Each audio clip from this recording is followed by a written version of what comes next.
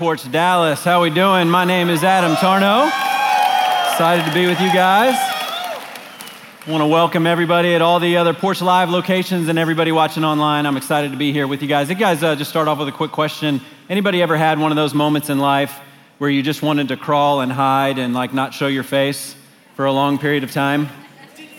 Well, since we've already connected so well, I figured I'd go ahead and open up with one of my most embarrassing and shameful moments in my life. And so just to set up a little bit of context, it was about 11 years ago. My wife and I were married, and we didn't have any kids. We were living in a cool part of Dallas. This is back when we were cool. And so we were living down in the M Streets area. And so those of you that aren't in Dallas, you don't know that, but everybody in this room knows that's where all the cool people are. And so we were down there living in the M Streets. We didn't have any kids, and so we did what a lot of young married couples will do, is we got a pet.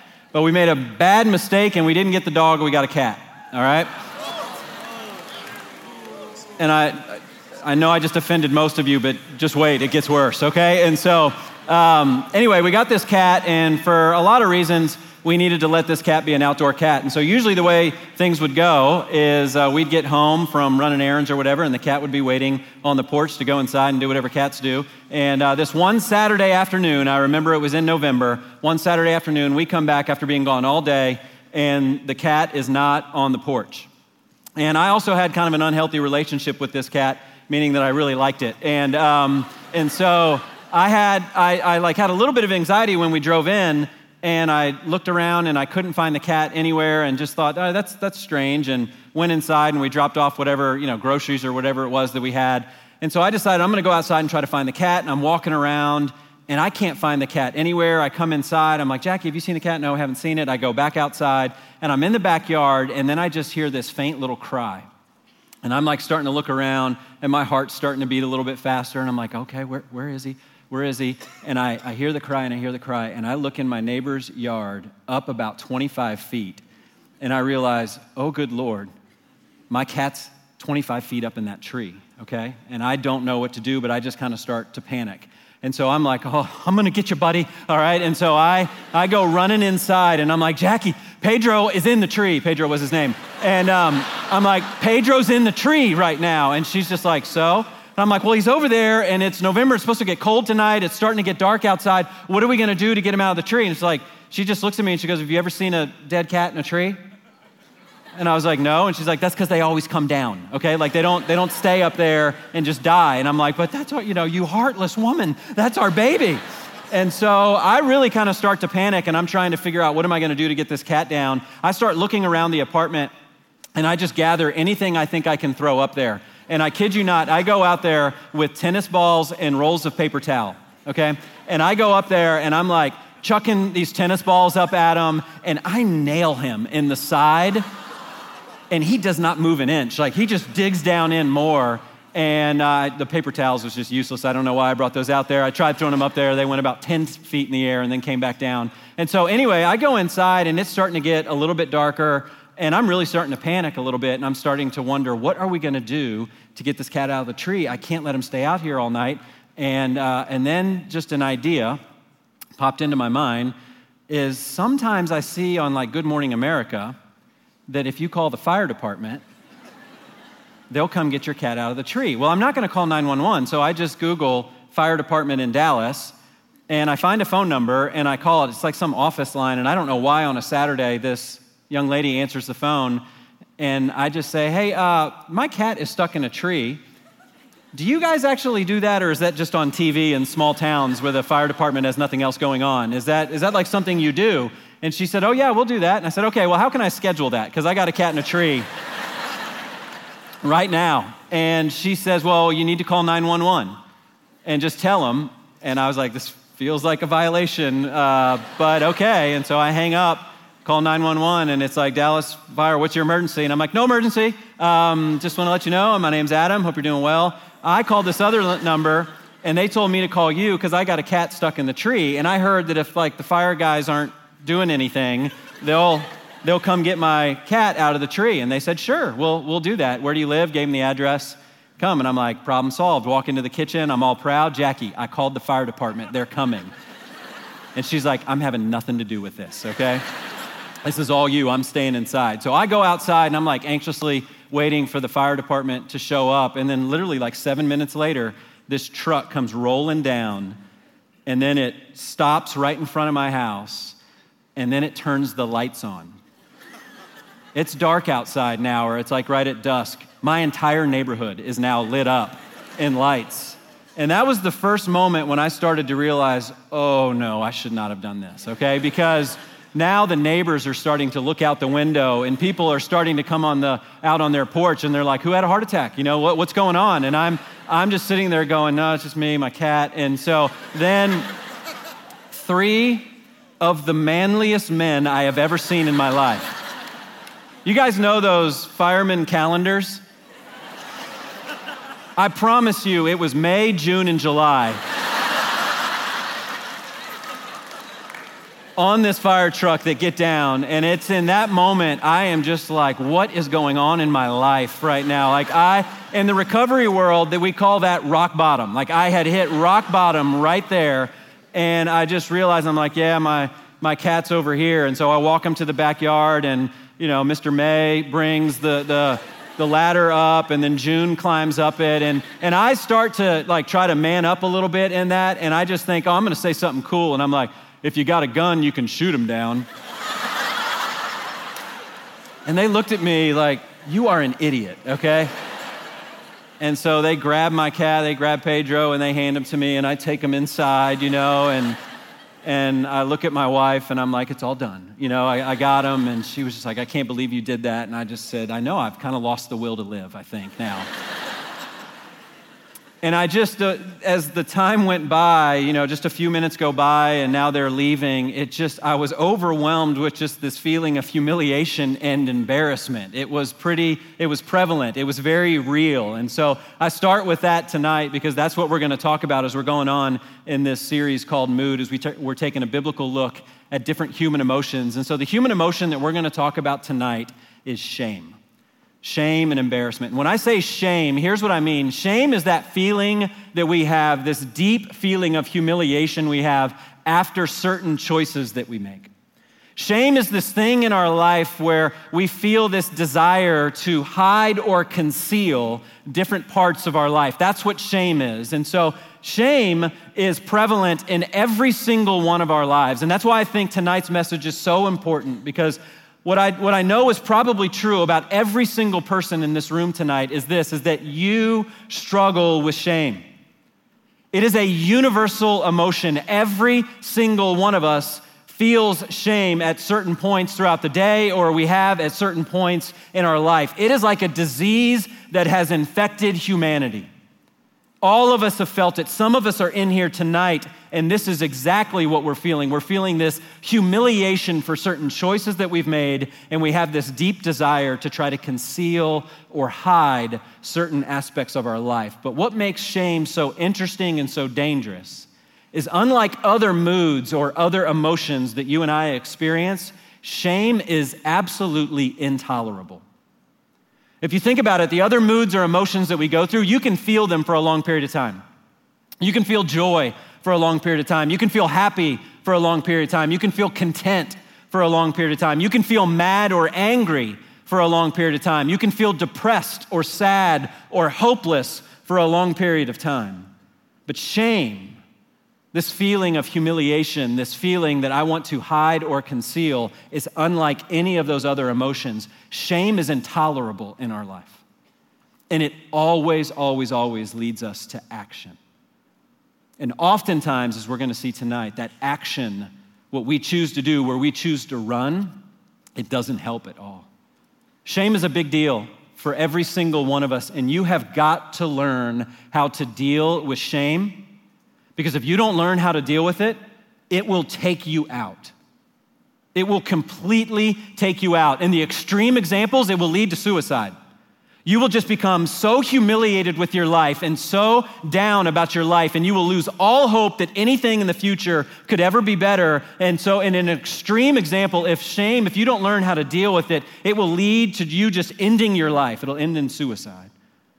But more commonly, where it probably ends for a lot of us is just this gnawing, nagging, deep-seated insecurity and low-level depression that just hangs with us.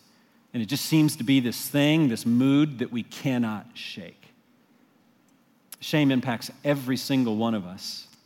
And if we don't learn how to deal with it, it is going to take us out. And so what we're going to do tonight is we're going to open up God's Word. We're going to be in this little story in Luke chapter 8 in the Gospel of Luke, and it's actually kind of a story within a story. And so here's a little bit of the context. Jesus has been doing some public ministry. There are a lot of crowds around him, and he is walking through this town, and this family comes up to him, and they tell him about their daughter who is sick, this family member who is so sick that she's on the verge of dying. And so Jesus, full of compassion, wants to go and help this family and try to heal this young woman, to heal this young girl. Well, as Jesus and the crowds are moving towards this house, a woman comes and interrupts Jesus.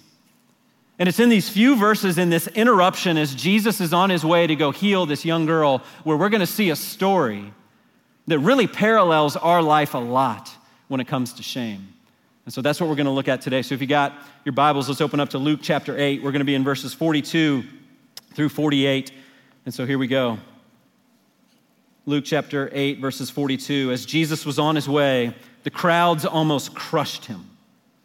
And a woman was there who had been subject to bleeding for 12 years. For 12 years. This is what I love about God's Word, is that it doesn't hide anything. It talks about real, adult, human things. And so this poor woman was subject to vaginal hemorrhaging for over 12 years. For 12 years. So Jesus is on his way, and this woman who had been bleeding for 12 years comes up to him, and this is what happens. So she had been subject to bleeding for 12 years, but no one could heal her. This was a plague that she had been carrying around, this thorn in her side that she had been carrying around. In verse 44, she came up behind Jesus and touched the edge of his cloak, and immediately her bleeding stopped. Then verse 45, who touched me?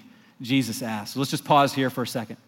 So you can kind of get this scene. There's these crowds, they're crushing Jesus, and he's moving on, and they want to see this drama that's going to happen as he goes and is going to heal this young girl. And there, in the midst of all of that, this woman sneaks up behind him, touches the edge of his cloak, and then just disappears. And Jesus is kind of looking around going, who touched me?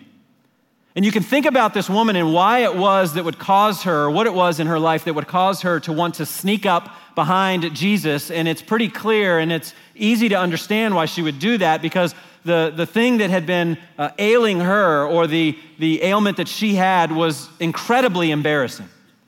I mean, for 12 years to have that bleeding, and you can just imagine all the different layers that were there adding to the complications, that culturally, because she was having this bleeding that would not stop for 12 years, culturally she was an outcast.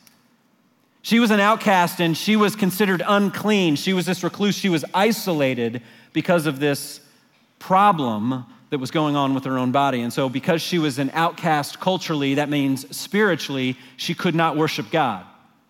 She was an outcast spiritually. And then you just think about the embarrassment physically and how uncomfortable that must have been physically in the first century, when we don't have the modern medicine that we have today, or even the hygiene products that we have today. This was a woman who was dealing with a significant issue, and she was feeling this inadequacy in her life. She was feeling this inadequacy. There was something that was embarrassing, something that she wanted to conceal or hide, something that was probably humiliating her.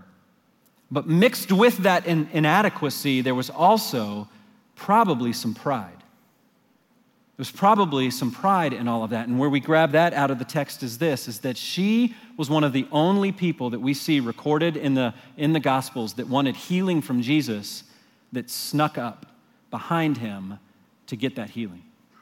If you read through the rest of the Gospels, what you'll see is that when somebody was physically had something going on and they came to Jesus and wanted healing, they were very public about it.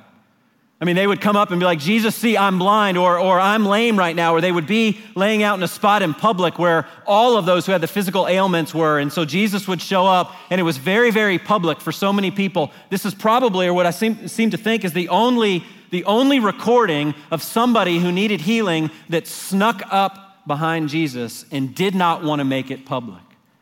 So she had this inadequacy in her life, this failure in her life, this thing that was embarrassing to her, but she also had her reputation. She had some pride that she didn't want everybody to know. And so she snuck up behind him to try to touch his cloak. And the first point or observation I want to make out of the passage, and where our lives kind of parallel the life of this woman, is this, is that really is the formula for shame. The formula for shame, if there is one, is this. It's our inadequacy and our pride. When we understand that we're inadequate, but we also have some pride, we have some reputation, we're not okay with that inadequacy. When those two things are together, that's when we start to feel humiliated. That's when we start to want to conceal or hide. And so let me illustrate it this way, because I think what a lot of us do when we look at our own lives is we end up kind of bifurcating our lives. We split our lives into two. We wouldn't really admit that we do this, but really this is what happens, is that we think that there's two, you think there's two of you, and I think there's two of me. There's the ideal you, and then there's the bad you. And the ideal you is the you that really follows this. Just fill in the blank. I should fill in the blank.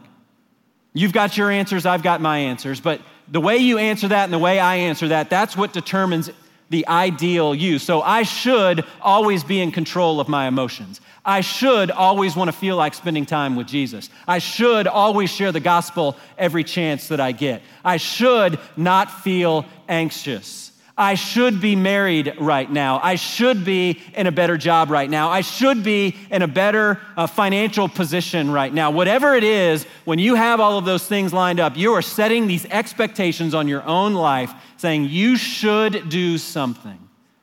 And when you do achieve those little goals that you set out, when you do behave in the way that you think you should, that's the ideal you. That's the you like, because you're behaving. That's the you think everybody else likes, because you're performing. That's the you think God really loves, the you that is easy for God to love. So we have this ideal that every single one of us wants to achieve. But we also know, based on our experience, that that's not always happens. We don't always meet up with our own expectations, and so we have some failure, some inadequacy that comes into our life. We cannot keep up with our own standards that we set in our own life. And so inevitably, even though you want to always stay in control of your emotions, even though you want to never feel anxiety, even though you never want to get angry again, the fact of the matter is this: you do get angry. You do feel anxious. You are ashamed of your family. You are ashamed of your past. You do not do everything that you wish you would do. So there is inadequacy, and when there's inadequacy, then we think we are the bad version of us. And this bad version of us down here, this is toxic. We don't like it. We don't think other people like it. We don't think God likes it. And so we wallow. There's two us. We wish we could be some way. We're inadequate. And so we come down here, and there is the bad us. When we're down here in this toxic part of our life, this is where shame pops in. This is where we start to feel humiliated. This is where we want to conceal or to hide everything. I remember the day in my life specifically. I remember the night when shame became very, very real for me. I was probably in my early 20s. I was living in Atlanta at the time, and I was an accountant. I was an auditor, and I had a client in Huntsville, Alabama. I had gone to this client completely on my own. My firm had sent me out there on my own and showed up on a Sunday night, and I was there all the way through Thursday night. I was going to be driving back home on a Friday after work, and I remember it was really a pretty great week until it got to Thursday night. It was a great week because I was by myself, and being a natural introvert, I liked having time to be by myself in the hotel and read, and I was reading a great book, and I felt like I was growing in my relationship with God that week. I was reading a book about character and how you can grow to be a person of character, and I remember Thursday night, I read a chapter that said sometimes in order to go forward, you have to go back. And I remember reading that sentence and hearing that author talk about, hey, you've got things in your life that you've done. You've got things that you've done to other people. You've got certain actions that you need to confess and own up to. And this part of you, sometimes to be able to progress and to become a person of character, you've got to go back and deal with all of that before you can move forward in maturity and character. And I'll never forget how hopeless I felt that night. Because my story is this. My story is when I was 3 years old, I was first exposed to pornography. And so from age 3 until about age 21, pornography was a regular part of my life. I look back on my childhood, and there are certainly a lot of great moments. I had a loving family and had a great family, great parents. But I look back on my childhood, and there is also a tremendous amount of embarrassment. Being exposed to pornography at that young, that meant in those years when I was making decisions, and I was involved in certain activities that were just embarrassing. And I felt like there was this part of my life that the thought of going back and revisiting that, the thought of going back in order to go forward, the thought of going back and maybe telling somebody else about those things was horrifying. And I remember there was just, in that moment, I just said, I'm going to conceal this. I don't want to talk to anybody about this. If that's what it takes to go forward, I'm fine not going forward. And so I'll never forget that night. I closed that chapter, I closed that book, I put it in my bag, and I just said, I want to do anything I can to not think about my past right now. So I turned on the television, and I slept that night with the lights on, and I made sure for the next couple of weeks that I never was alone or quiet. I always wanted noise because I did not want to go back there. I was feeling humiliated to think that I was going to have to go back and somehow deal with this. I liked this Adam. I didn't like this Adam. I thought God liked this Adam. I didn't think God liked this Adam. And I didn't want to go back. Shame causes us to hide. It causes us to run. And the reason that it's there is because we all feel this deep-seated inadequacy. We all know we've done things. We all know that we fall short of our own standard in life. And that's the formula. That's the formula often, is our inadequacy mixed with our pride. And so that's the reason for our shame. But let's keep going because the story gets much better. So verse 45, Jesus said, "Who touched me?" When they all denied it, Peter said, "Master, the people are crowding and pressing against you."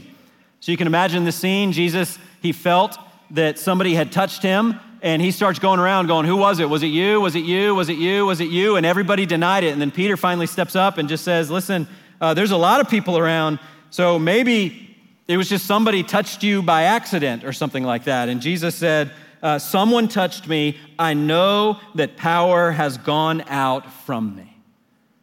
And so let me just pause here and let's just have another observation and see where our lives kind of run parallel to this woman's life. But first, let me say this. Jesus knew exactly what he was doing. Jesus here wondering who touched him. It's not like Jesus was a character or a person in a video game that when he got hit and some power went down, and he's just sitting around going, "All right, I saw my power levels go down. Who hit me?" You know, he knew exactly what was going on. The point of this interaction and the reason why Luke was recording these details is because what was going on is that woman was gone. She had run. She wasn't there. And so the second observation that I want to make is this, is that the reason for our shame is inadequacy and pride, but our response to shame is often the exact same as this woman's. Our response to shame is to run. It's to run. And so when we come over here and we have this ideal you and you're inadequate and then there's this bad you don't want to hang down here. And so what do? You run. You run. And you run to anything that you think is going to get you back to the ideal you. And so some of you, what you do is you run to religious things.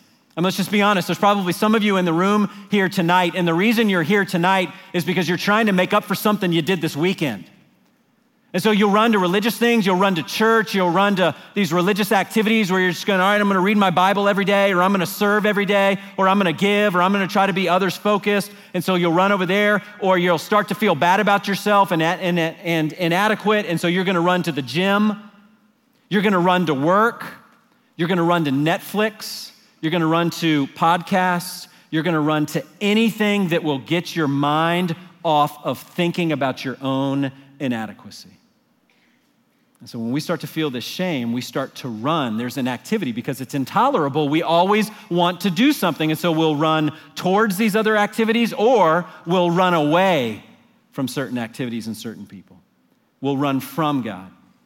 We'll run from our friends. When do you want to not answer the text from somebody in your community group on how are you doing? You want to answer it about 2 or 3 hours after you've just face your own inadequacy again and you understand and you're feeling all of this shame.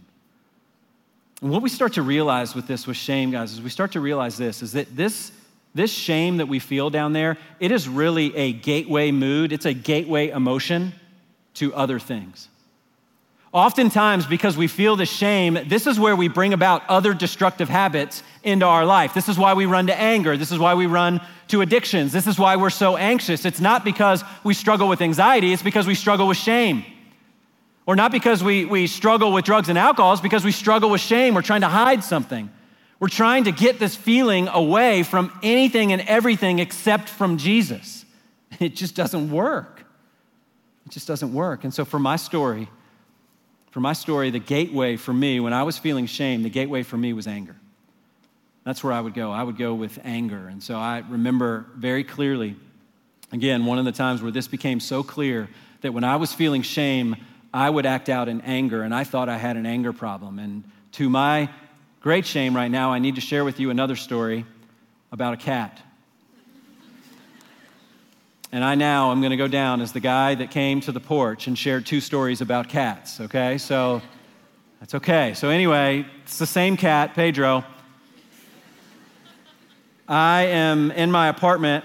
Again, we don't have kids, and for some reason, the memory that I have is I remember I was doing a puzzle. I think it was over Christmas, so it just makes this story even better, right? And I'm doing a puzzle, and I remember the cat kept getting up on the table and interrupting the puzzle and like moving all the pieces away, and I'm getting frustrated, and I keep pushing the cat down. He jumps off, I push the cat down, he jumps on, I push the cat down, and I get so frustrated with him. Every time he jumps up there, I'm getting more and more frustrated, but then I also know that I'm starting to get frustrated that I'm getting frustrated. And I start to think I shouldn't be getting frustrated for a cat interrupting my puzzle right now. And so he jumps up there, and I push him down, and he kind of scurries on the table, and all these pieces go flying, and I am so mad and so frustrated right now that I just pick up the closest thing I can find, which is a bag of pretzels, and I chase him around the apartment, and I throw the bag of pretzels at the cat, which does absolutely nothing to the cat, and all it does is pretzels and salt go flying everywhere, all over the apartment, and all over the wood floors, and now there are just little granular pieces of salt and pretzel everywhere, and I'm sitting there and I'm just going, what is going on? And I remember I went to go talk to my friend, and I was trying to process this with my friend, and I was just like, man, here's what happened. I tell you, man, I got an anger problem. I think I've got an anger problem. He said, well, tell me about it. And I'm going, this and this, and I threw the pretzels, and salt went everywhere, and he's like, yeah, maybe an anger problem, but why were you angry?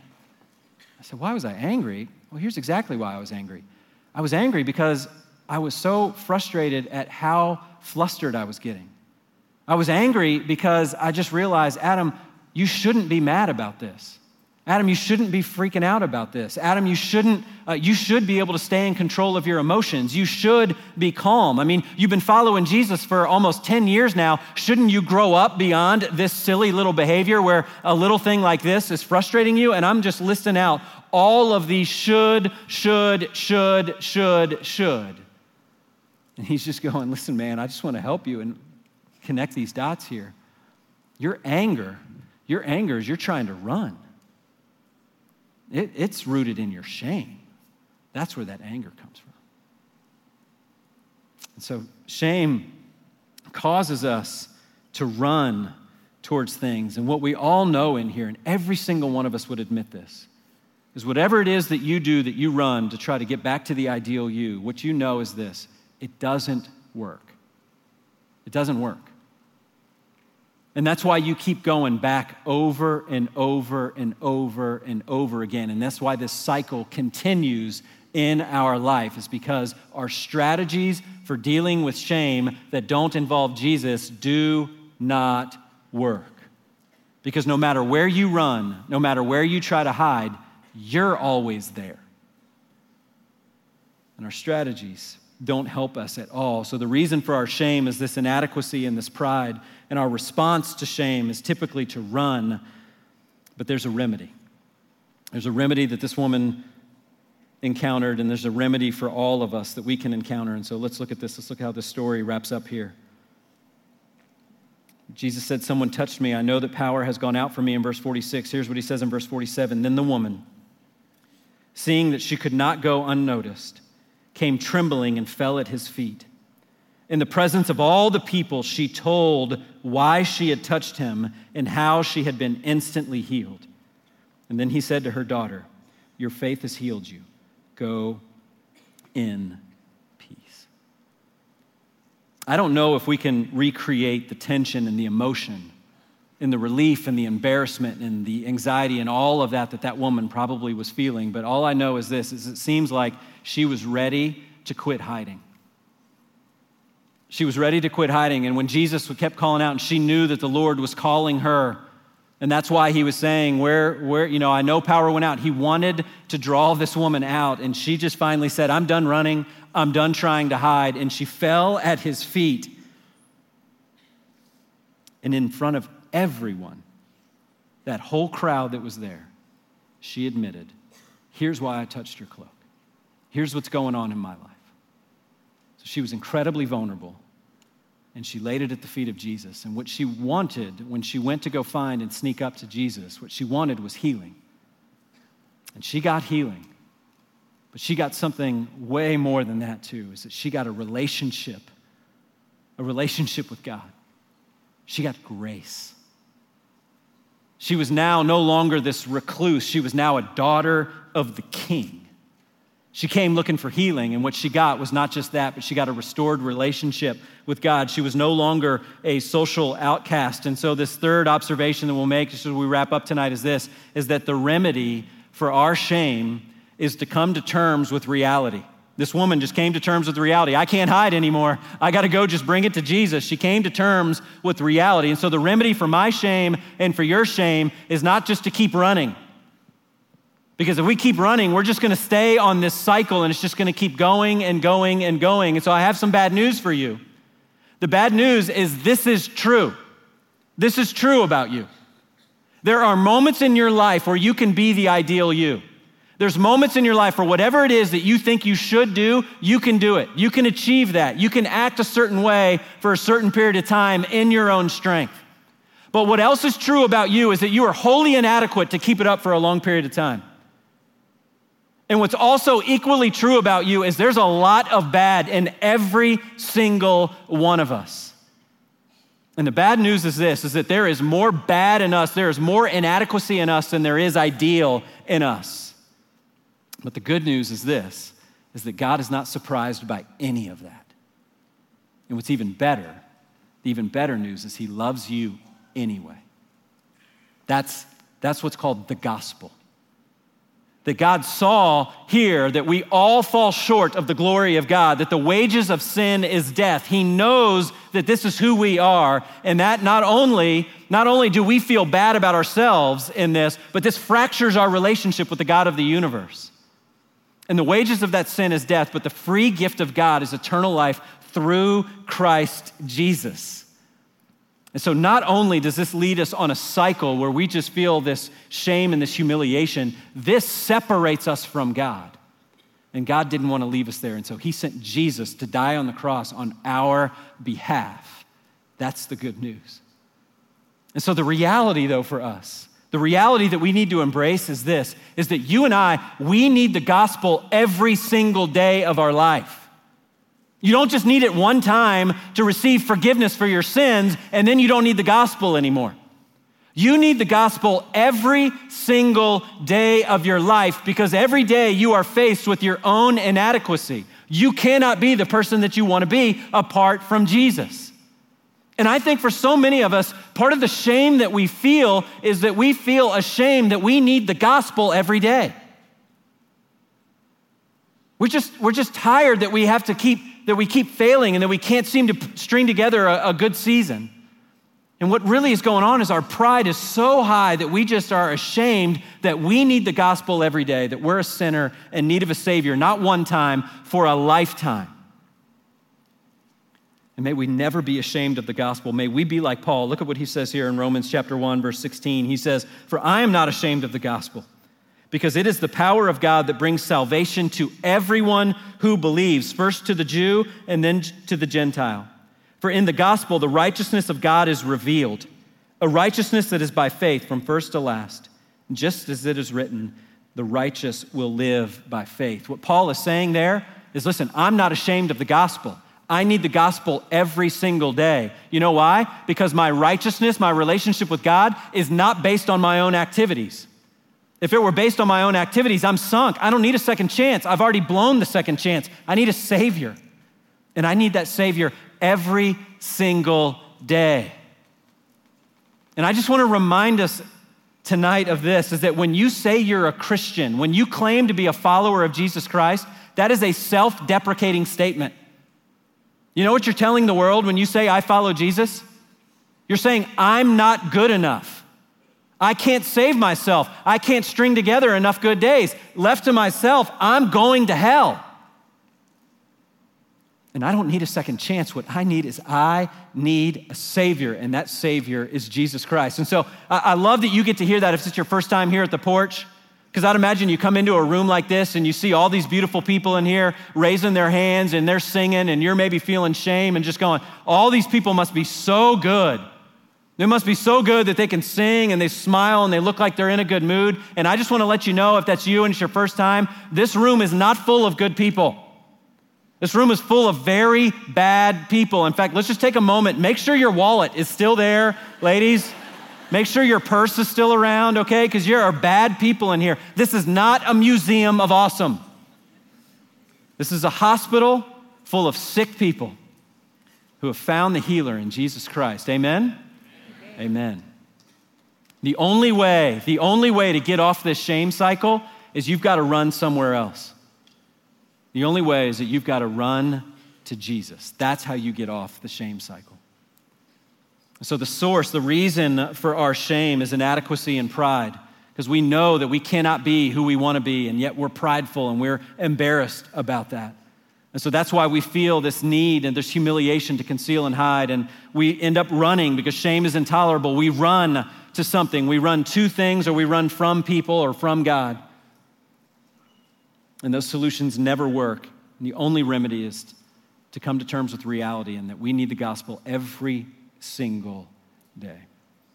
And so I'll close with this one last story when the end of the shame cycle became very clear in my life. And so I had that night in Huntsville, Alabama. I read that book, and I was like, I just want to forget all of my past. I don't want to go back and talk about anything. And I drove back to Atlanta and went a few days of just trying to isolate and trying to ignore.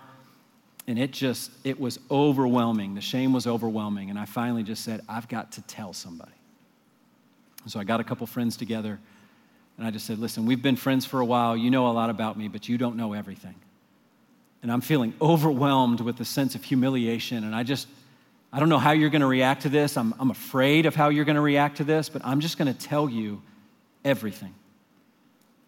And so here's what happened when I was 3. And then here's what happened in my elementary school years. And then here's what middle school was like. And here's what high school was like. And here's what college was like before I came to know Jesus. And I did this. And then I thought that. And then I used to believe this. And then there was this experience. And I just laid it all out there. And it was so terrifying because I had no clue what they were going to do. I didn't know if somebody would love me anyway. So I laid it all out there, and I was just amazed at the amount of grace and mercy that was shown to me as I shared all of those things. And my friends looked at me and they said, me too. Yeah, maybe it looks a little bit different, Adam. Maybe it's not the exact same facts and circumstances, but let me tell you all the things that I'm embarrassed about. Let me tell you all the things that I am humiliated by.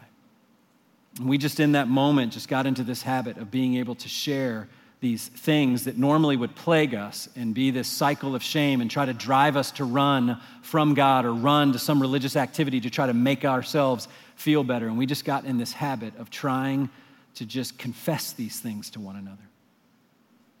And so now for the past 10 or 15 years, that's how I deal with shame. That's the remedy, is that you run to Jesus. And you often, by running to Jesus, you run to Jesus' people. And when you run to Jesus and you run to Jesus' people and you just start to go, listen, this is what I'm afraid of. This is what I think you're going to leave me over. What you realize is that Proverbs 28 is true, that whoever conceals their sins does not prosper. But the one who confesses and renounces them finds mercy. And so my challenge for all of us here tonight is this. It's just really simple. It's just to run to Jesus. Get off that cycle. We all do it. We've all got the cycle. We've all got inadequacy in our life. We've all got these things that are humiliating that we want to hide. We've got stories that we don't want to share. And so my challenge to you is to get off the cycle and to run to the cross. And to first and foremost recognize and realize that God loves you anyway. There's intimacy there. He's not afraid of that. He knows all of those things. You've been found out already. And by running to Jesus, you can then run to his people and you can tell someone. So if that's you here tonight and you walked in and you're just plagued by this shame and you know that it's this gateway mood or this gateway emotion and there's all kinds of other destructive behaviors in your life tonight, I'm telling you, you can get off that cycle. You can stop it tonight. The people that brought you here tonight, you can talk to them. The group of us down here at the end, we'd love to talk to you or to point you to other people that can help. There's a way off that cycle. So we're all inadequate. We all struggle with pride. We all want to run somewhere. And the remedy is found when we embrace this reality that we are sinners in need of a Savior, and that Savior is Jesus, and we run to him. Amen? Amen. Let's pray.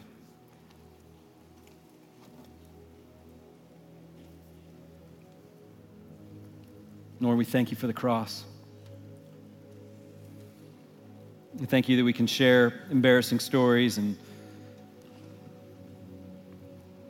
inadequacies in our own life with one another, and we're just grateful we can do that, God. I'm grateful that we can confess these things to you and that you love us anyway. I'm grateful, Lord, that our deepest fears of rejection are just cast aside when we come to the foot of the cross. I'm grateful, Lord, that stories like of this woman that our lives parallel, that we can identify with. And I pray that all of us here tonight will experience that same grace and mercy that that woman experienced when she fell at your feet, Jesus.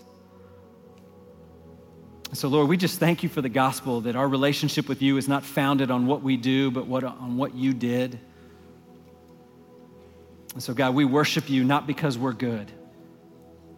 We worship you because you're good and you forgive and you are full of grace and mercy. And so, Lord, my friends tonight that are just trembling, that are afraid to tell somebody, I pray that you'll give them courage, Lord. That they'll talk to friends, that they'll talk to other followers of you, and they'll be able to experience the freedom that comes from running to the cross. And we pray all this in Jesus' name.